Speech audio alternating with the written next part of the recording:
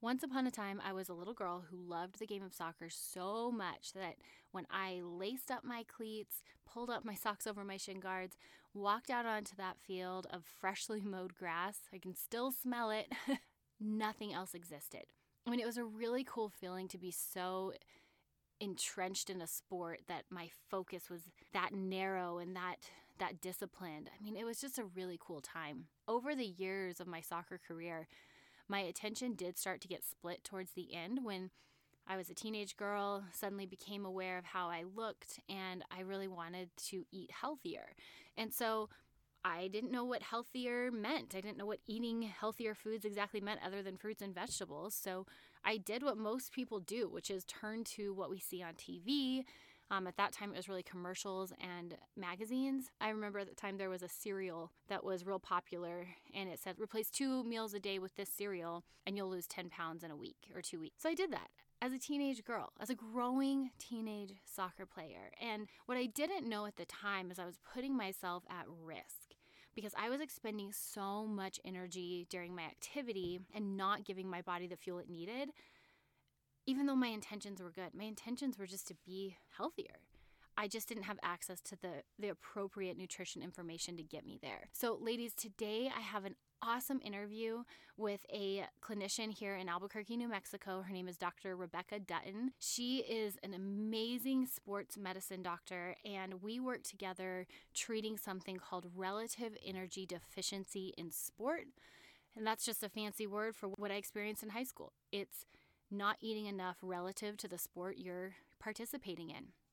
So before we get started today, I am talking about sports and athletes, and Dr. Dutton and I work with a lot of athletes. Our work together is at the collegiate level. So in this interview, you'll hear us talking about a lot of collegiate athletes. However, Dr. Stacy Sims, one of my favorite clinicians, she says this quote, "If you exercise on purpose, you are an athlete." And I 100% agree with that. So whether you are a high school athlete, whether you are a college athlete, whether you are my kind of athlete, which means I just do the best I can to work out when I can.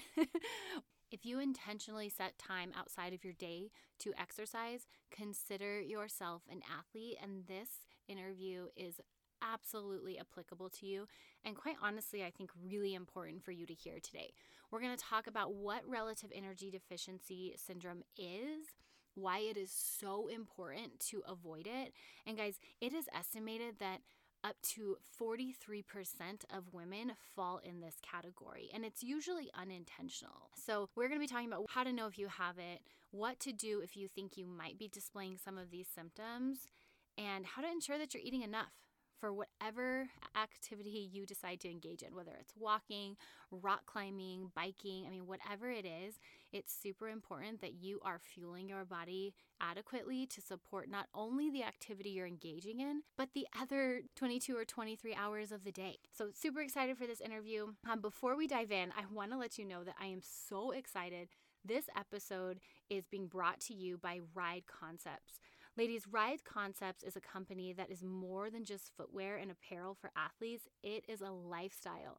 The first time I got my hands on a pair of RC shoes, I didn't know whether I wanted to hop on my bike or take them to the brewery.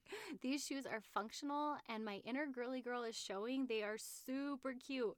Ride Concept prides themselves on being a company that is on a mission to build the most comfortable, durable, and reliable mountain bike footwear on the planet. They are rider designed and rider owned. Ladies, I have a pair of these on right now, and I can honestly say they provide comfort I didn't know biking shoes could provide. Ride Concepts has graciously offered to give away a pair of their Livewire shoes.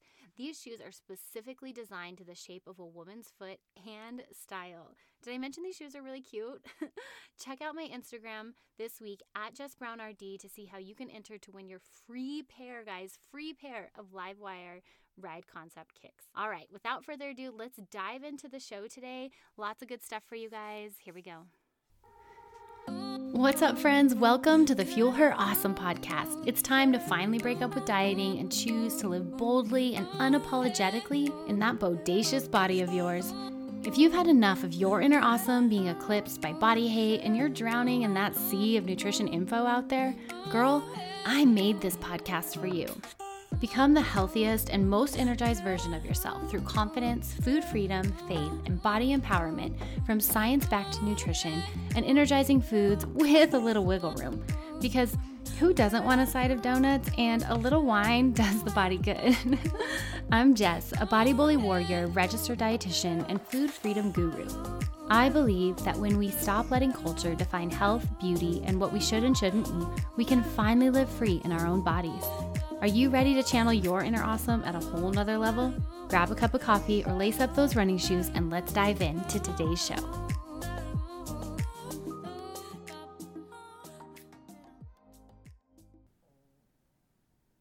Okay, Becca, I'm so excited to be here today. We have so many cool things to talk about. But before we dive in, tell me a little bit about your background and just the work you do with athletes. Great. Yeah, thank you so much. I'm really excited to be here as well. Thank you for having me. So I am a physician specializing in sports medicine. I basically manage all aspects of sports medicine that are non-surgical. So we do musculoskeletal care. We do all kinds of other things related to medical care of the athlete. That's awesome. That's a big job. It is not a small job at all.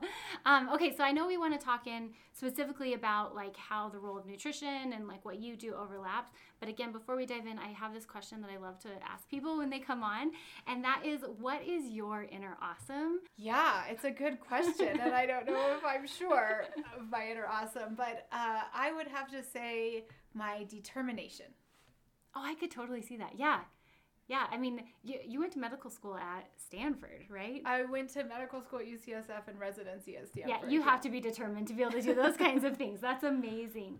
Well, okay, so today we want to talk about RED-S, or relative energy deficiency in sport. And this is something that I think like is really normal discussion in our world. But how would you explain it to a patient walking in the door? What is RED-S and why does it matter to them? Yeah, it's a great question. So the way that I think about RED-S, as you alluded to, stands for Relative Energy Deficiency in Sport. And really what this means is that there is some sort of an energy imbalance in the athlete. And the way that I tend to think of this is that the nutrition or diet that a person is consuming, their energy that they're consuming is not matching up with how much energy they're expending with the sport or the activity that they participate in. And so you end up with this relative energy imbalance whereby more is going out than is coming in. Yes, that's a great way to put it. And so I know the athletes you work with are at the collegiate level, and that's a lot of the athletes we share. But just for the sake of this podcast, I like to define an athlete as anyone that exercises on purpose.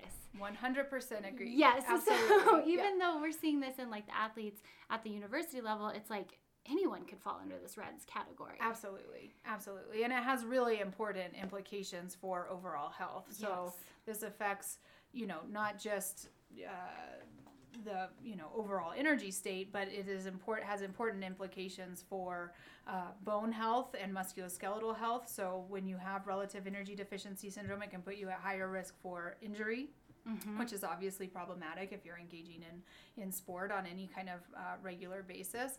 But it also can have downstream effects to the hormonal systems, the hematologic systems, the gastrointestinal systems. This can have downstream effects on our psyche. Yes. So it has a lot of different potential kind of impacts on the various systems of our body. All because they're not eating enough, like relative to the sport they're engaging in. Correct. Or whatever activity it is, whether it's soccer or the treadmill.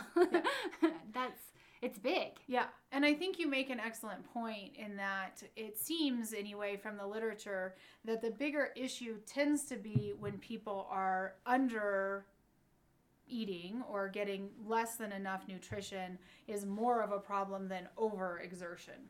Yes. Oh, yes. I'm glad you said that. And I am also glad you specified that it's under eating, because I think a lot of times, at least when I'm working with people, they think if I don't have an eating disorder, I'm not at risk for under eating.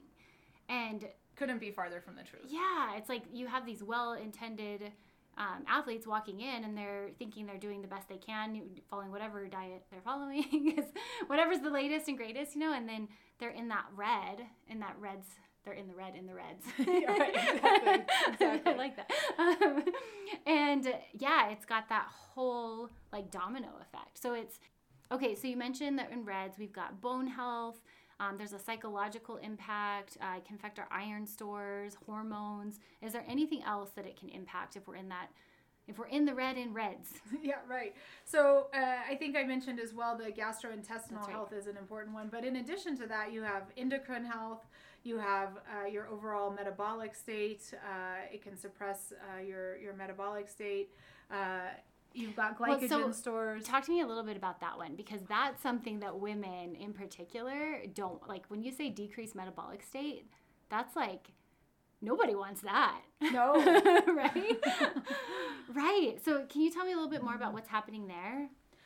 So in essence, what's happening is the body is going to kind of slow down because it's not getting enough energy, and it needs to respond in a way to try to preserve as much energy as possible. And so that's what's happening. It's just shutting down a lot of different systems, including the metabolic system, in order to try to conserve as much energy as possible. And do you think that, well, you mentioned it impacts hormones, so is that going to impact like can it like kickstart hypothyroidism, or is there any link there?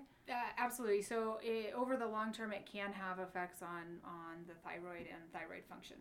And then we know it can impact female hormones, like loss of periods. That's the one that we always see, right? Yep. Any other impacts on hormones? So certainly it can affect any hormonal system along kind of the hormonal axis. So this includes growth hormones, so it can affect growth and development, as well as glycogen and glycogen stores. So that's the growth and development piece. That's going to be super important for like teenage athletes. Absolutely, yeah. Yeah, they're tricky, right? Because they've got, I think they more than, well, I think all women, but like they in particular have like the social media influence. Absolutely. You know, I get these teenagers coming in that say, "Oh, Jess, I only eat 1,400 calories because that's what I saw so and so on Instagram doing." And, she needs like 2,800 calories. Right. Okay, so you mentioned decreased glycogen storage, and I'm thinking of all athletes, like that sucks, because then you're at a workout and you don't get to last very long in the workout. Sure. You're running on an empty tank. Sure. And yeah. So this RED-S is going to be something that impacts not only just like the immediate workout, but the other 23 hours of the day too, with hormone balance, gut health, all of the above. I mean, absolutely. And even just ability to concentrate, for example, in class or work. Yes. Yeah, the nutrition fog, Yeah. or the lack of nutrition fog. Okay, so let's say you are working with an athlete and you're telling them about RED-S. How would an athlete that isn't working with you know they have RED-S? Yeah, that's a great question, and it's not always immediately obvious, and I think this is one of the biggest challenges that we have sometimes.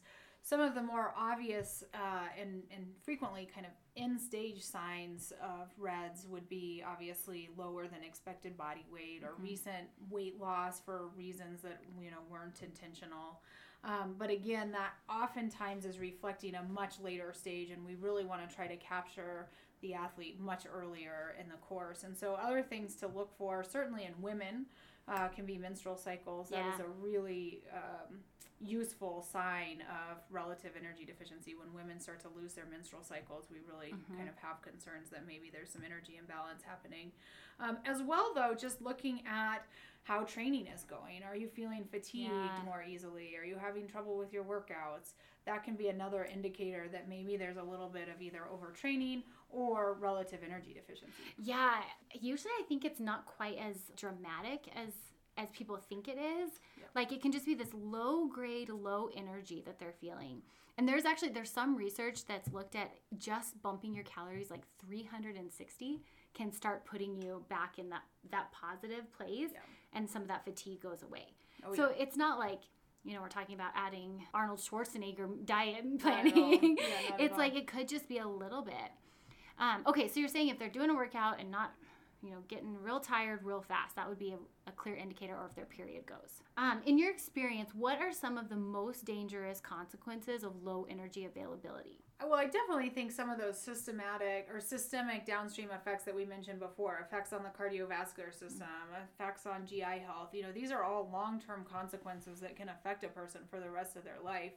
Obviously, in the sports world, one of the things that we worry a lot about is the musculoskeletal system. And certainly the effects on bone health can be very long-lasting. We know that women and men, really reach peak bone mass by 20s, maybe 30. Yeah. And that's about the max that you can get. So if you're chronically energy deficient and you're not reaching sort of your peak bone health at a young age, this can have really long-term effects in terms of your bone health later in life and putting you at higher risk for fracture, higher risk for injury. And so we worry a lot about that as well. And that's, again, tough because you don't feel it. Correct. So you can't feel your bone density getting weaker. It's like it just shows up later. Yeah. And so if somebody reaches age 25, let's say, and they've been in RED-S and they haven't maxed out their bone density, can they reverse it thereafter? Great question. This is still sort of an area of research, but it does seem that up until about the age of 30, probably there is a possibility to catch up a little bit. Okay. You may not get all the way back to where the max bone health could have been, but you can certainly make gains. And so that's why we really try to capture these athletes in their younger years, their teens and their early 20s, because we know that if we reverse that energy deficiency, it can have a reversible effect on bone health. Well, okay, so there's hope. Like, so for all the moms listening who have daughters, let's make sure they are not in RED-S. But what about for the moms that are 40 plus that maybe have some osteopenia? They know they've got that low bone density. I mean, what about them? What can they do? So the first thing certainly is going to be to maximize calcium and vitamin D. We know that calcium and vitamin D are really important for bone health, and so we want to make sure that such individuals are getting as much vitamin D as they need. Generally, we target a vitamin D level of around 40 to 50, particularly in a more athletic population. And then calcium. Calcium's a biggie. Ideally, getting sufficient calcium through the diet. And again, depending on your age range, that's going to be somewhere between 1,000 and 1,300 milligrams a day. Which is like what? It's like, well, if you drink milk, it's like 4 glasses of milk. Yeah. Which is a lot for some people. Yeah. And so I think recognizing just how much you need kind of puts things in perspective. Because I believe that a lot of people really aren't getting the amount of calcium that they should. No, I would agree with that. Absolutely. And then the vitamin D thing, I'm glad you said the ranges because like I just had someone's lab work come up yesterday and she was marked as sufficient. She's an athlete. Yeah. She was marked as sufficient, but her levels were 20. Yeah. And because technically on the lab sheet, it says like within normal range is 20 to 100.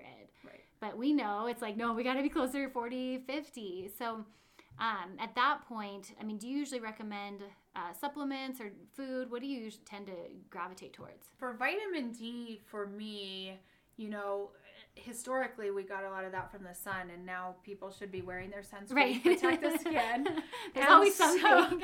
And so, you know, now it's really better to get that through the diet or through supplementation. I think unlike calcium, I'd be interested in your perspective, but unlike calcium, I feel like vitamin D supplementation is completely adequate. I don't worry as much about people getting their vitamin D through their diet, but the calcium, again, really ideally should come from the diet if we can get it that way. Yeah, I totally agree with that. Because one, the calcium adds such nutrient-dense sources, right? So I totally agree with that. And then in terms of vitamin D, yeah, I gravitate towards supplementation because usually to get it to budge, you have to do quite a bit of supplementation. Yeah, you really do. And you know, there's only so many foods that are fortified with vitamin D, so sometimes get a little tired of cereal. I know. Both my husband and I had low vitamin D. He was at like 15 and I was at 19. So both of us were super low. And you know, we're out in the sun. Right. I think I eat a great diet. I hope I do. Right. And we definitely had to supplement. And it was interesting seeing him, even with supplementation, it took a while to get it to budge. Yeah, it's frequently not immediate. Yeah. And this is a whole nother topic, but that's the research coming out on vitamin D and COVID is really interesting. I've heard a little about this. Yeah. I don't know a lot about it, but I've heard a little bit, and it is. It's preventive. So if you have adequate vitamin D going in, you tend to have less symptoms, whereas if you have inadequate vitamin D, it tends to be worse. Right. It's really interesting. Yeah, I'm excited to see where that goes. I looked at some studies that were using it to treat people in the hospital, and it didn't make any difference. Yeah, it's funny. We were talking about this just collegially one day, and one question I would have, I haven't looked at the research that closely, but one question I would have is whether vitamin D is just more of a marker for overall health. So are the people that are vitamin D sufficient, just a little bit more aware of their overall health, taking a little better care of themselves. And so they're going in with fewer comorbidities and consequently having fewer effects from the virus. Totally. But I don't Yeah, no, totally. I would absolutely agree with that. Yeah, it'll be interesting to see what they find out. Yeah. Okay, so the bottom line is vitamin D. Yeah, right. Get your vitamin D from the sun and get it checked so that you know if you need to supplement.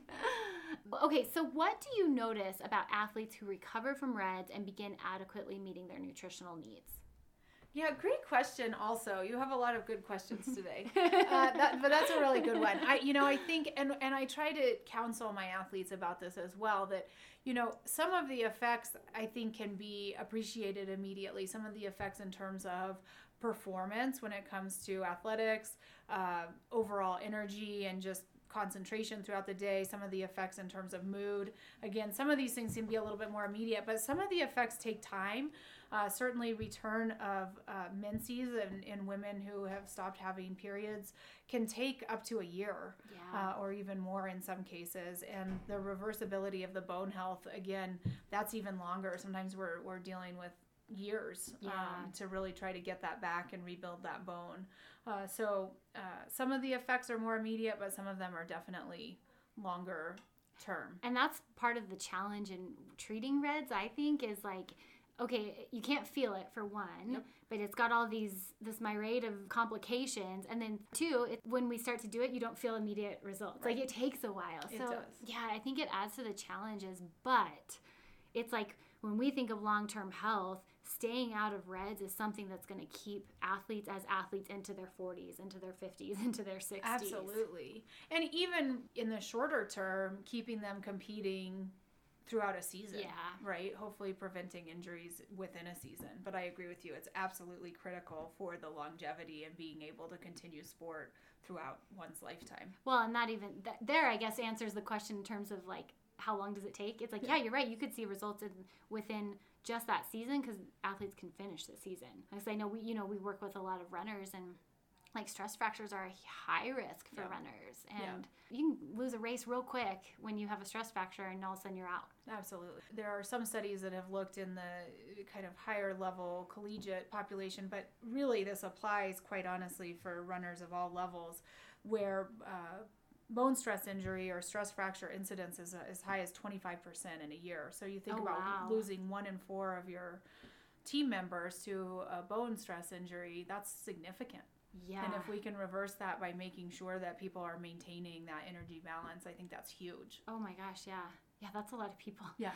So Becca, if somebody comes in your office and you flag them for RED-S, what are some of the things that trigger that red flag, and then what do you typically talk to them about? Yeah, that's a great question. So we mentioned already feeling fatigued or having decreased performance with training and competition as being possibly an indicator that can be a little bit of a red flag for me, as well as loss or change in menstrual cycle, and then of course bone stress injuries, a history of bone stress injuries. These are all things that sort of trigger me to think about further evaluation. But then in addition to that, this may prompt us to get some additional information, either vital signs, looking at body weight, body mass index, looking at heart rate, and blood pressure can sometimes be indicators as well. And then getting some lab information and looking and seeing, is there some change that we can appreciate in terms of hormonal status when it comes to the thyroid, when it comes to reproductive hormones, when it comes to electrolyte balance. And if we're seeing some of these things, then frequently, my next step is to refer to you. Yep. Yep. That's when you send them to me. Yeah. So when you send them to me, the dietitians really look at what they're eating in detail. So we're going to do a detailed dietary assessment on caloric intake and then compare that to how much they're expending in their sport or their activity. So for the college athletes, it's whatever sport they're participating in. For the average gym goer, it's like, how much are you expending on the treadmill or whatever it is. And we're going to compare those two numbers and then look at it relative to their lean body mass or metabolically active tissue. And this is going to give us a number. So there's some magic numbers out there. Mm-hmm. We know that below 35 calories per kilogram of lean body mass people are at risk for all of the things you've talked about. And then we know optimal performance and just optimal health is at 45 calories per kilogram of lean body mass, which, so I'll give you an example though. I just worked with a gal a couple weeks ago. She's maybe working out for like an hour a day. So she's eating 1,800 calories. So we did an assessment on her. Yeah, she's at 12. She's at 12 calories per kilogram of lean body mass. I'm like, no wonder you feel crappy. Right. And that's the thing you alluded to before. Most people don't realize. And that's where your assessment can be so valuable, because it's on a level of detail that is much greater than we're really able to get into in our kind of medical clinics here. And so it's so great to be able to get really down to those numbers. I think it helps put things in perspective. Well, and I think it helps for the athlete, because this one in particular, she thought 1,800 was a lot. Yeah. She goes, well, no, I'm, getting a little bit older. My metabolism's slowing down. But when I laid it out like that and said, look, you're at 12, below 35 is the marker. Her eyes were wide. Absolutely. Like, no, absolutely. Man. Yeah. So, and just like you said, we really often in these athletes try to target closer to 40 to 45, below 35 being abnormal, but we really kind of want to push that so that there's a little bit of a buffer there. Yeah, we're inching her towards that now, because obviously we're not going to like jump to the 3,500 calories, but we're inching there. And she does feel better already. I believe it. Like, I believe it. We're doing like 350 to 500 calorie jumps. And she's like, oh, I'm running faster. Yeah. It's pretty incredible. It can make a huge difference in performance for, in an immediate sense, for sure. It's one of those things, though. They're told all their lives, most women, don't eat too much. Right. And it's like we're more worried about eating too much, and then all of a sudden we're in the hole and don't even know it. When I was in medical school, I was running marathons quite a bit. And this speaks to kind of the education or lack of surrounding this topic, and why I think it's so valuable that you're doing this podcast. So when I was in medical school, we were asked to keep a food log. And based on some sort of calculation, I don't remember what it was, but it was giving us kind of what our caloric intake a day should be. And mine was coming out at 1,200. Oh, wow. 1,200 calories a day. And I was running marathons. And so, of course, I was eating quite a bit more, but there was a certain guilt around the amount of calories I was taking in versus whatever number this was that I was supposed to be getting. Right. And writing it down in a food log and feeling like I was overeating, essentially. Right. When in fact I was eating probably an appropriate amount, maybe even not quite where I should have been. Yeah. What a cool experience to walk through. It was eye-opening. Yeah, for sure. Oh, so what'd you do afterwards? Well, I just kept eating. Yeah, good. Eating. Good.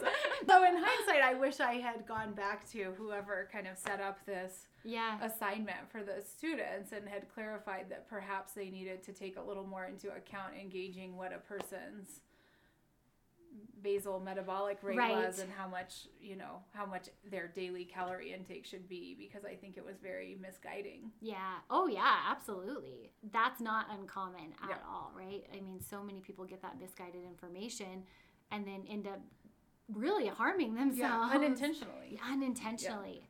Yeah, and I think when RED-S originally came out, it was something that, I started talking about, and I was talking about it in a lot of professional settings. And even in the professional sense, my response was like, yeah, but that's an eating disorder world, or that's if people have an eating disorder. And I think people can just get in there without even realizing it. Absolutely. Yeah. Well, I would say that the vast majority don't realize and don't intend to get to the energy deficiency point. Oh, totally. Me too. Yeah, we need a lot more than we think we do. Yeah. I'm curious, though, because you spoke about how you generate your calculations and get an idea for a person's overall energy balance, if you will. With technology and things now, and people having access to these different mechanisms to monitor their activity, do you use that a lot when you do your calculations? Yeah, so I'm a number junkie. So I like to look at a lot of different numbers and compare just to see. So I will have them pull numbers from their smartwatch or whatever it is they're using. I'll use a MET calculator just to compare and see what I come up with, and we'll get a general average. So that's what I'll do from the activity end. And then in terms of the food end and doing an assessment on that, we just use the, MyFitnessPal. I'll have them log on MyFitnessPal and I'll look up the calories on there and compare it that way. Yeah. That's very cool. Oh, it's fun.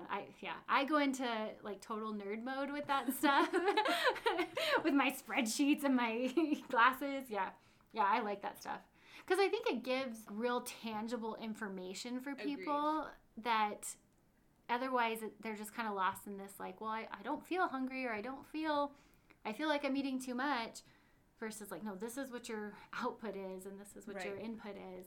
I just think that's helpful for people. Yeah. Okay, so what is something you wish every athlete that walked in your door knew about nutrition? Well, I think what we were just talking about, honestly, I think I wish that people recognized what the actual needs were for nutrition. So in terms of overall energy balance, and then, also thinking about some of the micronutrients and how those are important, like we talked about before, how they play into bone health and things of that nature. So I think if I had to pick one thing, it would be a more general understanding of need, number one, nutritional need, and what the target should be for that given individual. And then number two, the downstream effects or the risks if they're not meeting that need. Yeah, the consequences, like the nutritional insufficiency consequences. Yeah. I used to give a talk on that. And I don't know, when you took driver's ed, did they have the like terrifying videos? Did they ever have these? They did, but that's clever. Yeah. It probably makes you drive better. They did. We called them the red asphalt videos because they were horrifying videos with like blood on the asphalt always. And so when I used to give these talks about nutrition, they used to call me the red asphalt dietitian because I always go in and say like, here's all the really bad things that can happen. Yeah, I care about eating, I guess. Well, it is important. Yeah, it's very important. It's very important.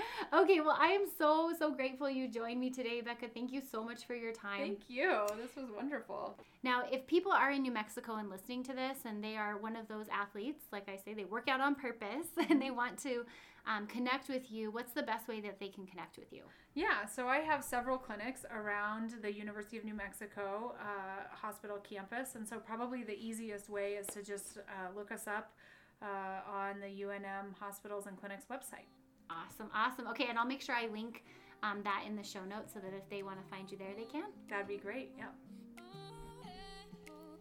Thank you so much for joining me today. I hope today strengthened your food journey and empowered you to live boldly in your body.